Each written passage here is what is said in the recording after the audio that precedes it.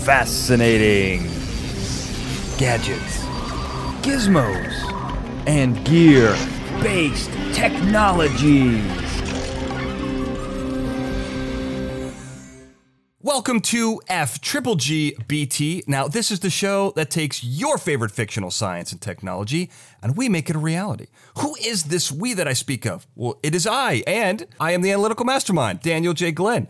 With me, physics phenom, Dr. Michael Dennin. It is so great to be here, Dan. I am so excited that finally the world's best superhero, as we all know, is in your background. And we've made it to get, we've had other discussions around Spider-Man, but he's finally the topic of a show. I couldn't agree with you more, Denon. I have some issues with this iteration of Spider-Man, which I have to get off my chest, but not before we talk about the man with the greatest chest in the Brain Trust, and that is the enigmatic engineer, Ben Siepser. Ben, where are you broadcasting from this week?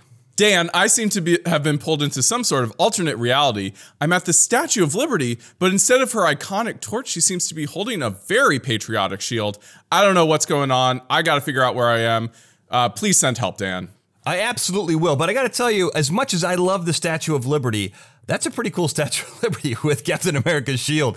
We may have to teleport ourselves there, is what I'm trying to say here, guys. But I've got a beef. You know, Dennon, you talked about this being the best superhero. I agree with you. Spider-Man is number one on my list. And because I'm so close to him, Dennon, because he meant so much to me, I'm very possessive of him and the world and the circle of friends that he had in the comic books and how that translates. And I got to tell you, as I think Tom Holland may be the best Spider-Man that I've seen in movie form, but he arguably has the dopiest, worst circle of friends who look nothing like there's nothing like the dynamics in the comic books. Denon, you know, you're with me on comic books at least. What did you think about this before I go into very quick specifics? Well, it's interesting, Dad, that you say I'm with you on comic books. I'm not sure where you made that confusing mistake because, as is often pointed out, despite being an expert on the physics of superheroes, I rarely actually read comic books.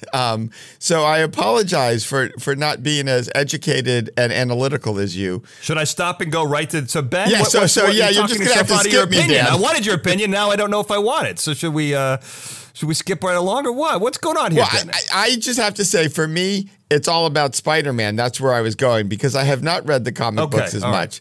I don't feel that same bond you have for the friends and the circle of friends. You know, and that's all I'm saying. And to your point, got it. I do love Tom Holland as Spider-Man. What's interesting is I went back and because of this watched all the other Spider-Mans with my kids who were too young to have seen some of them. And it is fascinating. There's so much to love and so much to not love in all of these Spider-Mans.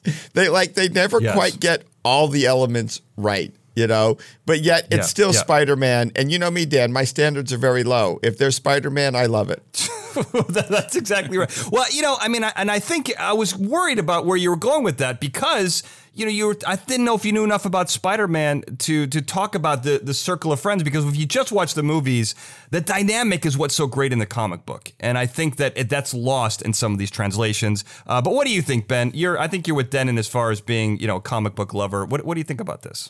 Well, as someone who has read Spider-Verse, the Superior Spider-Man, and many other Spider books, I agree. The MCU Spider-Man is obviously a different Spider-Man than those in the comics, but I like him. Yes, his friends are dopey, especially Ned, but he's also a lot more empowered, I feel, than some of the friends from the other movie versions. Like the Harry Osborn of the Tobey Maguire, he's like kind of too whiny and boring, I think.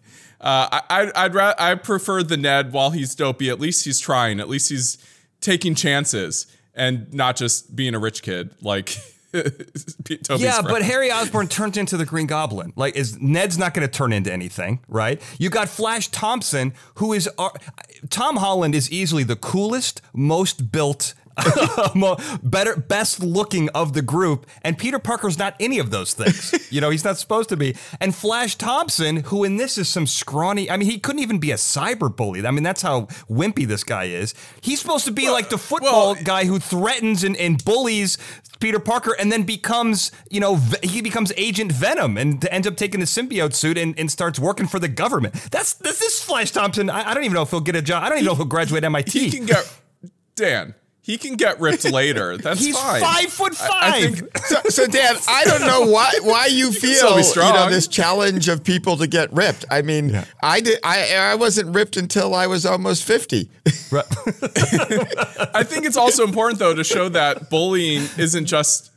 I don't think football jock bullying is as big of a deal these days. You can also have, cyberbullying and stuff, which Flash Thompson does kind of do. He also writes this goofy book where he claims to be the best friend of Spider-Man. That's its own form of bullying. And I think, or at least manipulation and lying, which is no good. I think it's kind of important to show that bullies can come in all shapes and sizes. Dan. I kind of agree with that. And Dan, I think you're just expressing the core human frustration that exists with movies, which is that books are always better. I mean, let's just go right to that, okay? That if you're going to make a movie out of a book, you always have the challenge of living up to the book. And this is why many of my friends, interestingly enough, never read books and only watch movies. Look, I think you're exactly right. And don't even get me started on MJ. I think I'm the only person in the country who does not understand Zendaya. If you can explain why she's so good and popular, please write into the show. I'm desperate for answers because I think she's utterly terrible. But this is, I'm going to say one last thing here. It's also strange to me that Doctor Strange, who cast the spell we're going to talk about, takes all of that blame and puts it on 15, 16-year-old Spider-Man. All I'm saying is there were a couple good things about this, but ultimately when it came to Spider-Man's circle of friends, I wanted to forget them completely. And luckily, that's what our show's about. The question that we have before us, the inspiration from this movie, guys, was if you wanted to make the world forget that you exist, how would you do that, right? I mean, that's what we're going to look at here. And I want to start off, you guys, with a quote, and I want your reaction to this. So I did a Fascinating Nouns episode on the ephemeral nature of fame with an expert named Donald Jeffries, who talks about how fleeting fame can be. The people who we hold up on pedestals, in a generation or two, we forget who they are. This is probably one of the greatest quotes I think I've ever read in a book, so be prepared. Here we go. Only a fraction of human beings really leave any kind of footprint behind them, except in the memories of their children, if they have them, or their spouses, if they die before them. Their grandchildren, if they have any, may recollect them once in a while, but a generation after their death, all but the most famous people are essentially forgotten by even their families. Now, that is depressing. So for those of you who haven't slit your wrists, do understand that if you were alive and you want to forget someone, it's pretty easy. So keep that in mind then, and when you explain how you would make someone forget someone in the present time. Well, it's an interesting question because, like you said, Dan, some of us, like the Brain Trust here, are hard to forget, but that's rare, right? Most people are easy to forget. And if we wanted to do that, it's an interesting question in a different way. So you raised a question, if we wanted to make everybody forget someone and forget ourselves, how would we do it? And I would argue there's interesting infrastructure now. The fact that we've built Wi-Fi and cell phone towers everywhere, we have an underlying infrastructure to do this. But I do think we also want to ask the question, which I know is Ben's burning question. So I hate to take this from you, Ben, but I'll let you answer it, is why go all that way? Because usually we don't want people to forget us. We just want them to forget the stupid thing we did or the mistake.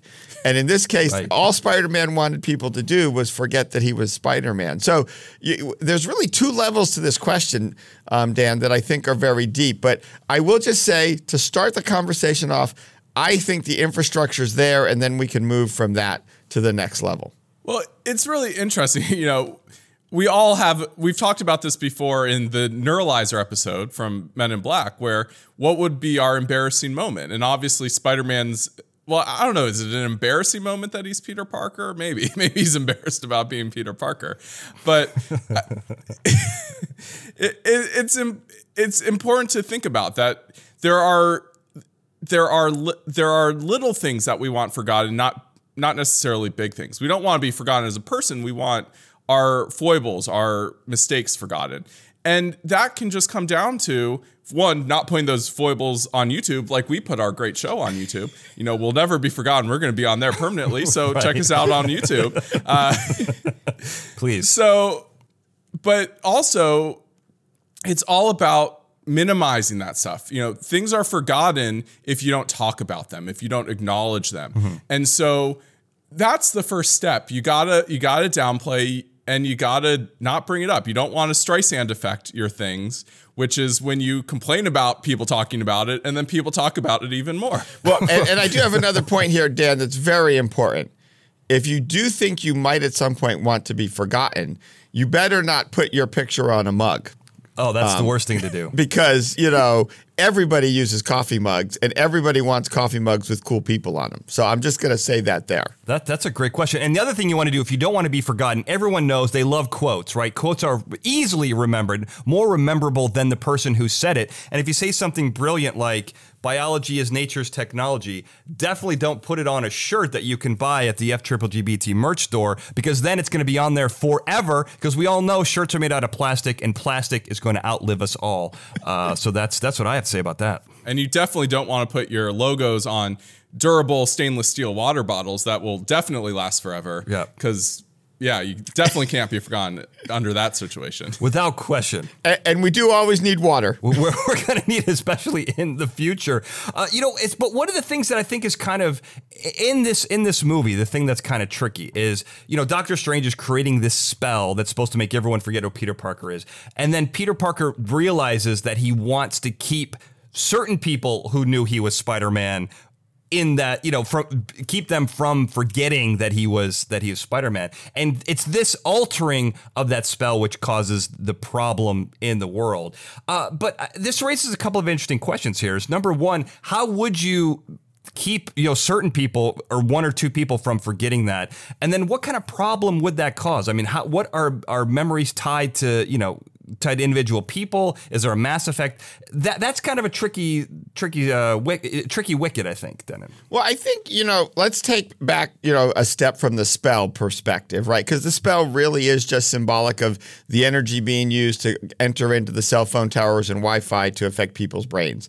So what we're really talking about from one perspective here, right, is a signal that you can send into the brain that alters the brain chemistry at a fundamental sort of quantum level, because chemistry is basically quantum mechanics, that changes what your memory structure is. And as we've discussed, Ben mentioned we've had our Neuralizer episode. We've had a lot of episodes about memory and how kind of frustrating and poor memory can be. It can be hard to keep memory. It's not very stable in the brain. So I would argue that sending a signal to erase it is probably the easiest step. And then to your question, Dan, of how do you protect people, if I was doing this with technology and building that into my spell, quote unquote, the spell would send out a signal, as I mentioned, through the cell towers.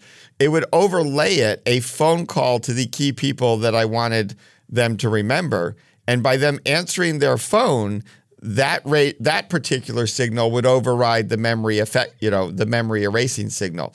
And so I do think, very scarily, there's a weird infrastructure here that gives us an ability to think about how this spell would actually work on human memory through the cell phone system.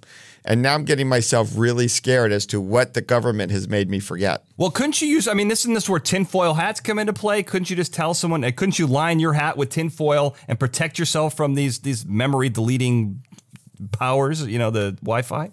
In principle, yes, but I'm thinking of the specific case of no one knows I'm making the spell, and I've got to include a signal in the spell to warn the people who need to be protected. Well, you mentioned the government. I assume they were deleting people's memories willy-nilly. So if you want to do for the government, you need the tinfoil. Yeah. Well, that's why you got to live your life inside of a Faraday cage, so these brain erasing signals can't get to you no matter what you're doing. Of course, how you get to the Wi-Fi to watch your YouTube videos, then you got a problem with that. You can't watch the show if you're stuck in a Faraday cage. But this kind of made me think about, if you start deleting memories, right, there's a ripple effect that can happen.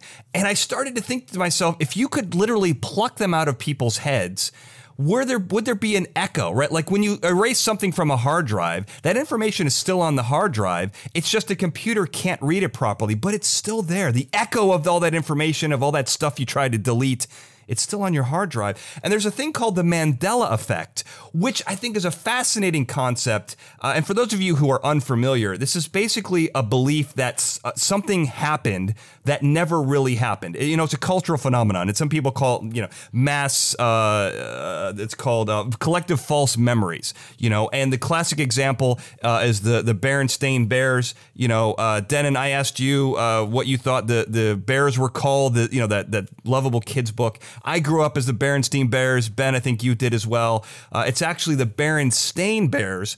When I heard that, I happened to have a Berenstain book, and I looked, and sure enough, it's Berenstain. But in my head, it's Berenstein. So I don't know if this is proof of anything, but the Mandela effect, it's real. Well, I do want to just clarify that I'm an additional outlier. I agree with you that I remembered it as Berenstein, but I couldn't pronounce that when you asked me. So I have a double Mandela effect going on in my head. I don't know what that means, Dan, but I just wanted to make sure the audience understood what a special person I was. Sure, that's important.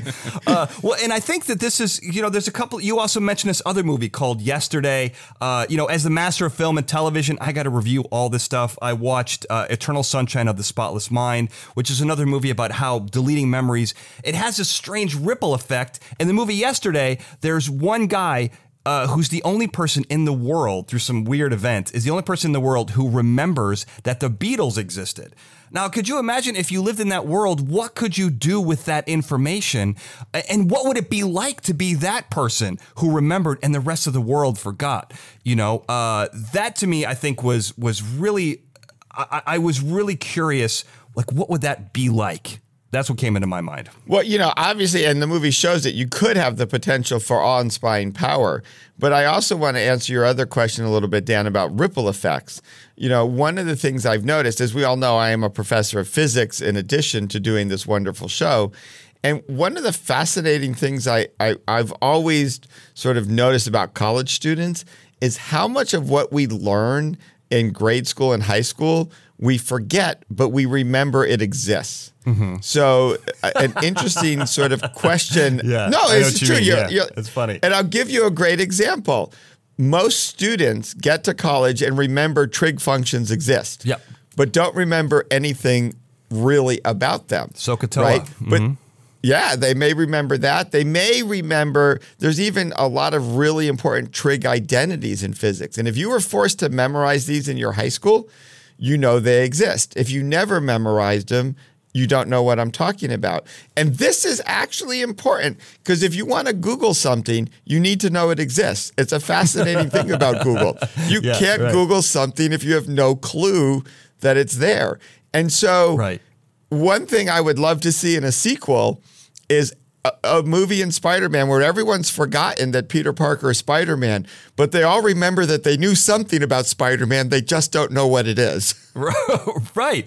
It's a weird thought, What's interesting about is this concept of echoes. Mm-hmm. I recently, and unfortunately I don't remember what I was thinking about, but I remember recently a memory being recalled, like either a movie I'd seen or something, like remembering the plot and being like, oh yeah, that's what happened in that movie. Mm-hmm.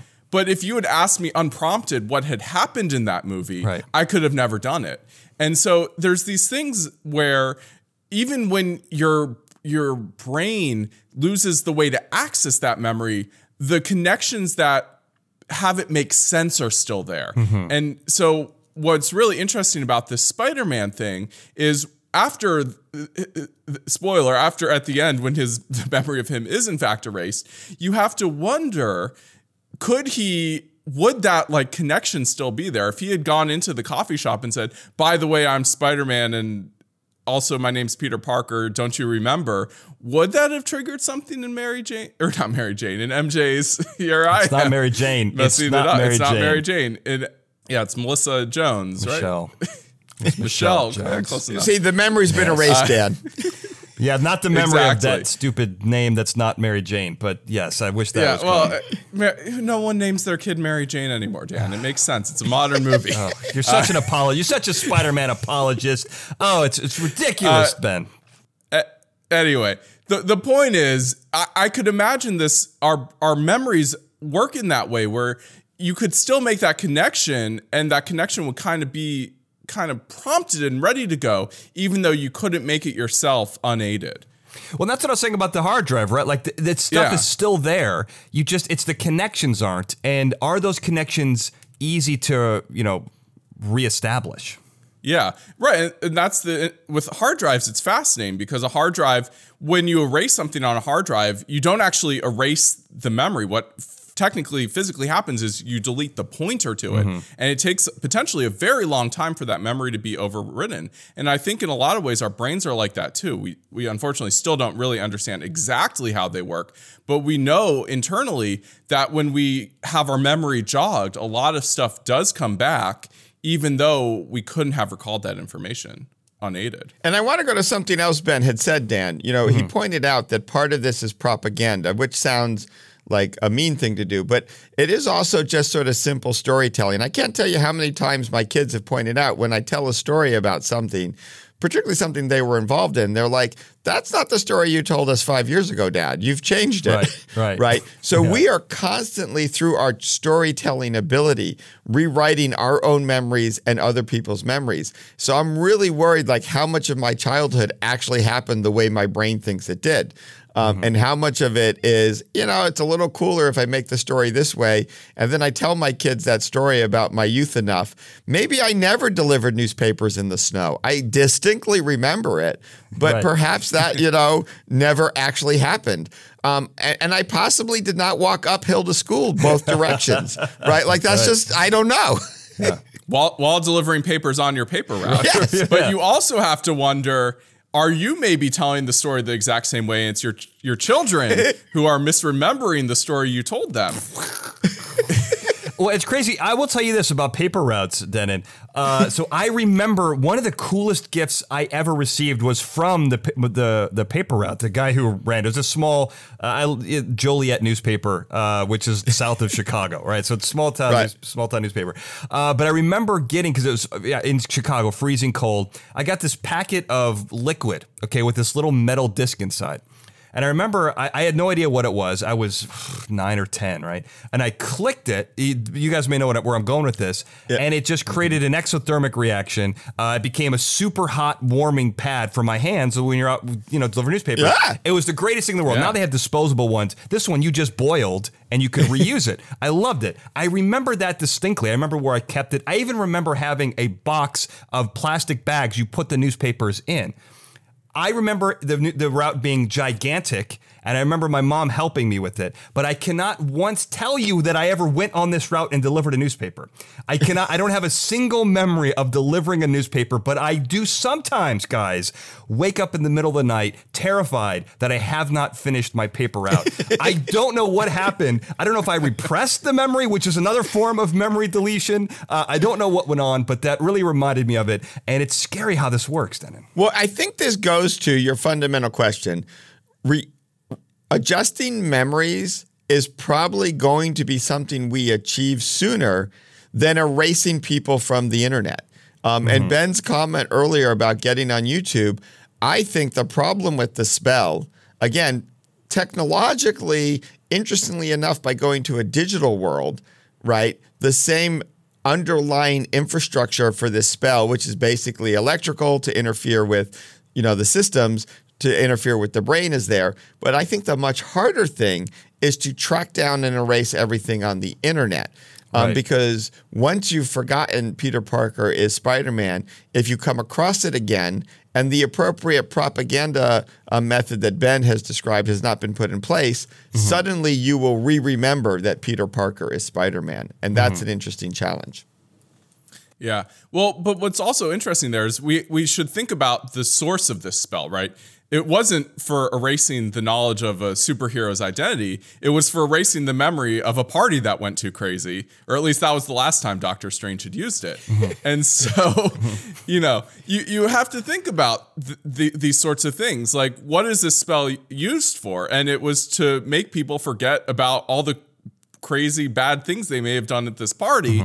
And then I have to wonder, well, people must have taken cell phone videos of this party. So clearly the spell is capable of erasing cell phone videos of a party that went too crazy.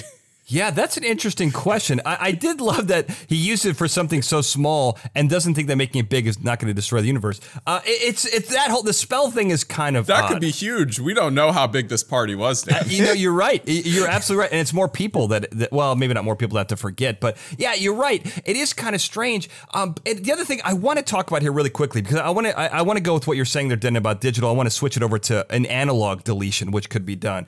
But when I was watching Eternal Sunshine of the Spotless Mind, it's I know this is kind of about memories, it's kind of not, but what I love about that and the movie Yesterday is that when these memories are plucked out, something has to fill that vacuum, right? Like in Eternal Sunshine of the Spotless Mind, you have basically all of the thoughts of this girl are connected to emotion, and you delete them. But then there's weird, strange, just empty memories in your head that your brain then has to try to, go over and fix. In Yesterday, the Beatles don't exist, so Oasis doesn't exist, and the main character's first song was an Oasis song. So once you lose the thing that inspired the other thing, it's this huge ripple effect that's very, very, very odd. And, I love the idea that when you become aware of this in Eternal Sunshine, you combine them with other memories so they don't get deleted. And then that only exacerbates the problem of having memories that are now completely altered from what they were initially, containing people that didn't exist. I just thought it was such a strange way that the brain fights back, guys. It's a biological entity that fights back to fill these vacuums. So even with the spell that would make the world forget, as you guys are saying, there are these little bits that would want to reach out to connect to the things that they used to connect to, and make that memory what it used to be. Well, I think you're exactly right, Dan, and it makes me remember a part that I found a little confusing, right? Is exactly what does it mean to erase this memory? We know he really just wants people to forget that he was Spider-Man, and Doctor Strange says, look, the only way the spell works is everybody going to have to forget who you are, which is a whole nother question. But it does mean, we see that he walks in at the end, the past has not been changed. And so MJ and Ned are still friends. But I feel like if I take the movie seriously, the other two, they only really became friends through Peter Parker being Spider-Man and knowing Peter Parker. So what memory is in their head about how they met if they don't remember Peter Parker, right? So there's clearly a memory that had to replace that there that we don't get to see because obviously at this point the movie's over.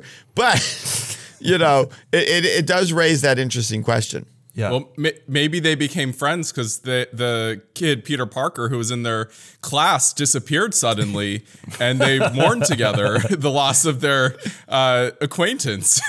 Well, it is a world where everyone got used to the snap, right? Where half the people disappeared suddenly. So if you wake up one morning and there's a person missing, even if you don't remember who they are, maybe you just feel like, okay, yeah, there was another snap and it was a snap of one. We're good. Snap of one. Well, it is interesting because, how close are people? Like, who would, does May forget that she has, a nephew or. Well, I hate to bring up a sad point, Dan, but May is dead. Well, but she may not be if Peter Parker. Well, I guess she did. Okay, well, forget the time travel thing. We can't do all this at once. But it's but she's close to him. There's got to be other people. Well, I guess he doesn't have anyone close to him. All right, I'm going to move on here because I'm confusing myself. Moving right along. I talked about the analog questions. This is what I thought was kind of interesting because if you go back in time, erasing somebody was pretty easy. That we had a pretty our espionage game was pretty strong in the Cold War, and you would find people without these connections. With a May who died or a May who doesn't exist, right? Peter Parker might be a great candidate. You don't have a lot of these familial connections, and maybe you're just on, the grid with a social security number that's in a piece of paper in a file someplace that you can just burn. It was a lot easier. It's, people are in witness protection program, right? I mean, we can hide people and we can disappear people. You can't make people forget, but maybe in this world that might be the next best thing. Well, I think that I really like this question, Dan, because for me, when you go to the digital record or the paper record, I'm a little torn and on the fence, sort of which is harder to totally erase. We've talked about it's hard to completely erase a hard drive. So there is a sense that digital, first of all, it's more ubiquitous, it's everywhere, but digital is also searchable. So in principle, you might find all the records in a way that analog isn't. Obviously, the analog records you find, you're right, you just burn them. And they're gone. But it does make me wonder, if there's a picture out there or a record that you're not aware of, how does that mess with erasing your identity if you just can't find it because it's not searchable? So I really see very different challenges in the two spaces. But in general, I'm going to side with you, Dan, that yes, in a non-digital world, it's probably easier to erase records. That's interesting because I think in some ways it also isn't. Because if you think about how records were before the digital revolution, yeah, you can go and, burn some paper, but how do you even find that paper in the first place? We forget how difficult it was to catalog and find things back, before there were searchable databases and things like that. If you had to find a book, 30 years ago, you had to use the Dewey Decimal System and go through the card catalogs and all this stuff. Write down the number. You had to look it up, write down the 17-digit number. Yeah. Yeah, and if you think about what it's like now, where you can just type a subject and Google figures out what you need, it's hard to delete the record, but at least you can find the record. Yeah. I think we in our modern, easy to find information world, we forget how hard it was to find information back in the day. And think about how we find stone tablets from thousands of years ago and learn about new things. You wouldn't even know to destroy that tablet because you don't even know it exists. Right. Well, and I've got a great example of that in the bureaucracy that is our government. I'm trying to get some records for my grandfather, and they're difficult to find. I knew he got them in the 2000s, right? But they're records from his army service in World War II, 1947. We're talking about 80-year-old records, right? And it turns out that the last name is spelled incorrectly. There's a letter that's off that I happen to notice on the original ones from 1947, which may be why the government's saying that he doesn't exist or they can't find the records, right? And so what that says is simple, as you mentioned, Ben, a spelling error can delete somebody. If you can't find it, it doesn't exist. And that could be just enough to get rid of somebody, as weird as that sounds. So it's not only is it not as difficult as you think, it's probably way more common than you think. Well, also, Dan, on the flip side, I do want to point out another personal story on my side of records that are out there in the world that I don't even know where they are. My brother and I, when we were much younger, visited Disneyland together, pre-cell phones, so we didn't have any cameras. We wanted a photographic record of our visit, so we were the creepy people standing behind people having pictures taken on the theory that at least somebody would have a memory of us being at Disneyland. It would not be us, but somewhere in a family album, there is proof that my brother and I were together at Disneyland. And so if one of us tried to disappear or claim we didn't exist, there would be an interesting record if the right person knew where to track down those photos of us. Well, you probably invented the photobomb, which is great, right? I mean, that we found the inventor of the photobomb. But number two, you could delete that because all you have to do is find the negatives, grab a match, and that's the end of your connection to your brother. Unless they've loaded them onto the internet in this day and age. Maybe, yeah. That's exactly the thing. Like you don't even know, because who are all these people who you photobombed? How many of them have digitized their photo albums, but you don't know about it because it's on their private, Google Drive or Apple Pictures Drive? It is unfathomable how hard it is to find these kinds of pieces of data anymore, because things can spread so much. And, a digital archaeologist, 300 years from now, who's going through the remnants of iCloud finds this picture of you at Disneyland and goes, here's, the famous Ancient Aliens guy. Look, he went to Disneyland. He was right there. There he is. We have evidence of the archaeologist, Dr. Michael Dennett. If you're on the archaeological record, that is pretty impressive. But I've got a question for you guys. I've got a thought experiment that's inspired by obviously one you've probably heard about. But all of this makes me wonder that does someone exist if no one knows who they are? Well, we've established, right, if a tree falls in the forest and no one is there to hear it, it does make a sound. Well, no, it doesn't make a sound. Well, no, it does. Or it doesn't. I don't know. I thought we agreed it did. Anyway. No. Well, that's important because I remember arguing with my teacher. This is not a false memory because I said, of course it makes a sound. And the answer is no, it doesn't make a sound because if there's no one to hear it, there is no interpretation of the air molecules moving around into a sound. So that was the argument that I was given. But you definitely are have a better scientific pedigree than my biology teacher in high school. Precise. When a tree falls in the forest, a pressure wave is created. We'll use the engineering definition. Yeah, but is that a sound? If it's not a sound, if it's not interpreted. We're getting away from what I wanted to talk about. I'm just saying a pressure wave is created, Dan. But that's not a sound. No, well, so Dan, I bring that up to point out how hard your question is. This propaganda to get us all fighting and arguing. We got to get to the bottom of this, Denon. Well, so I just wanted to bring that up to point out how hard it is to even just answer the question about something that isn't so personal, right? Right. And so, yes, to ask the question, I want the question again, Dan, because I'm going to get very technical on you. Is it if no one knows who you are, did you never exist? Or if no one knows who you are, do you not exist now? Well, I didn't give it as much thought. I didn't think it was going to be nitpicked by future generations. So if I'm going on record, that's never going to be erased, as we've already established. All right, let me read it as I wrote it, and I will stick by it. So I said, does someone exist if no one knows who they are? Would someone exist if no one knows who they are? So probably clearly not, because if no one knows who you are, that means your mother doesn't know who you are, which means you were never born. So I would claim, yes, logically, if no one knows who you are, you can't exist. I do think there's an interesting analogy to the sound here. Do we exist because we know who we are? Or do we exist because others interpret who we are, Dan? I'm going to quote your answer here. I'm glad I asked my sound question because it gives me some, information to use. And I do think, right, that all we know is that something exists. I go back to my statement. The famous philosopher Descartes tried to claim, I think, therefore I am. That would say you exist even if people don't know who you are. I simply claim I think, therefore something is, because I could be a video game. So it's very possible I don't exist unless other people validate my existence. So I'm going that way. It was a very long-winded, roundabout answer through the forest where the trees were falling down. Yep. But I avoided all the trees, and I'm still here to answer the question. Beautiful. Well, I think we need to go a little more, modern. I think Schrodinger is newer than Descartes. Where that's a physics where you have it's I don't know, it's a physics, it's just a statement of the timeline. Sure, it is. I think. Sure. But I think therefore Schrodinger is more modern than Descartes.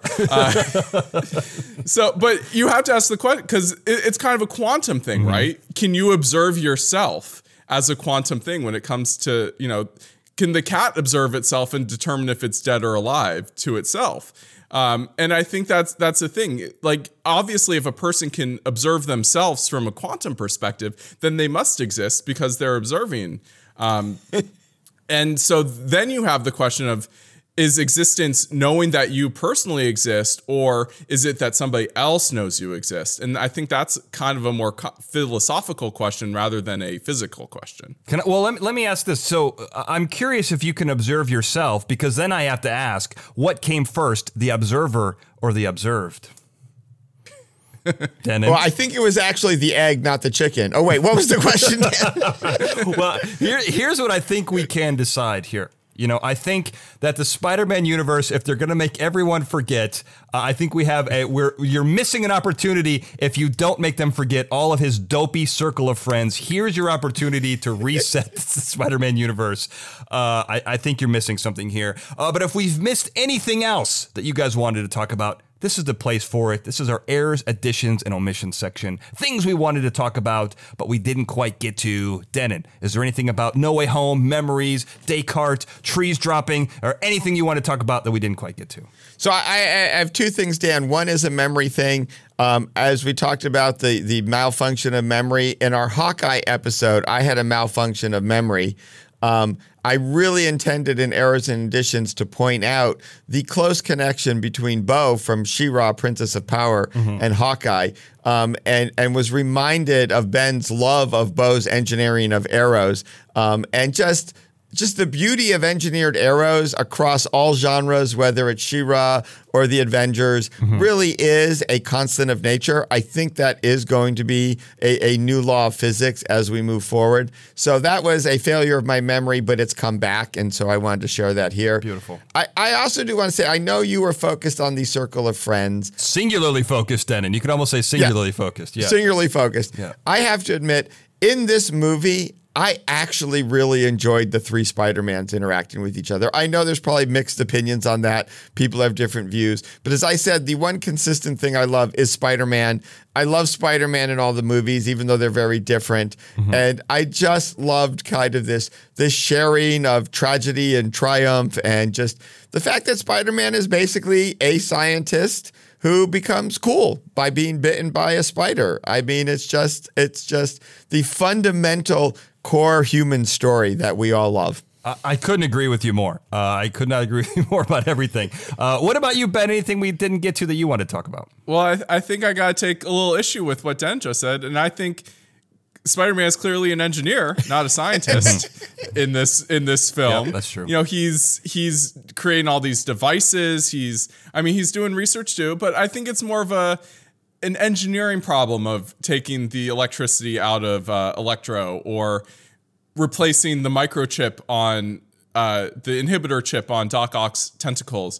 That seems to me more of an engineering problem, and I just love how, yet again, the engineer is the hero of a Marvel movie in saving all of these bad guys from themselves. Yeah, that's exactly right.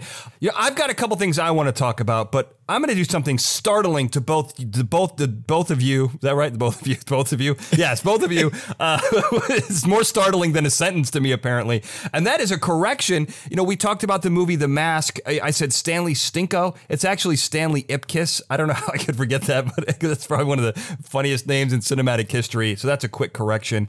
In addition here, one thing is consistent in the Spider-Man world, and that is J. Jonah Jameson. I mean, who doesn't love J. Jonah Jameson? I love it's the same actor, the same character. He's so good at that. And I love that he goes from he does the Alex Jones internet troll kind of thing, where he starts out in his living room with all these weird conspiracies on his wall, and then becomes this driving force of misinformation in the Marvel universe. I think it's kind of funny, and he does such a great job. We didn't get to him, but my memory of him is strong, and hopefully it will last forever. But if there's anything that we missed, even with all these errors, additions, and omissions, you can get in touch with the show. It's pretty easy to do.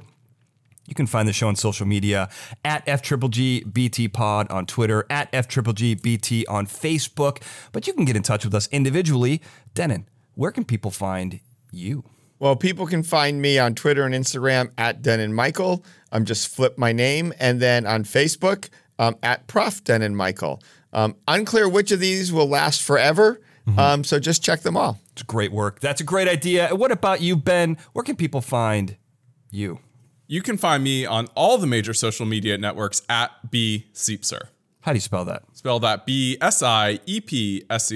And I can be found on Twitter at Daniel J. Glenn, on Instagram at The Daniel J. Glenn, on Facebook at Analytical Mastermind. And if you want to get in touch with the show, send us your question, correspondence, general inquiry.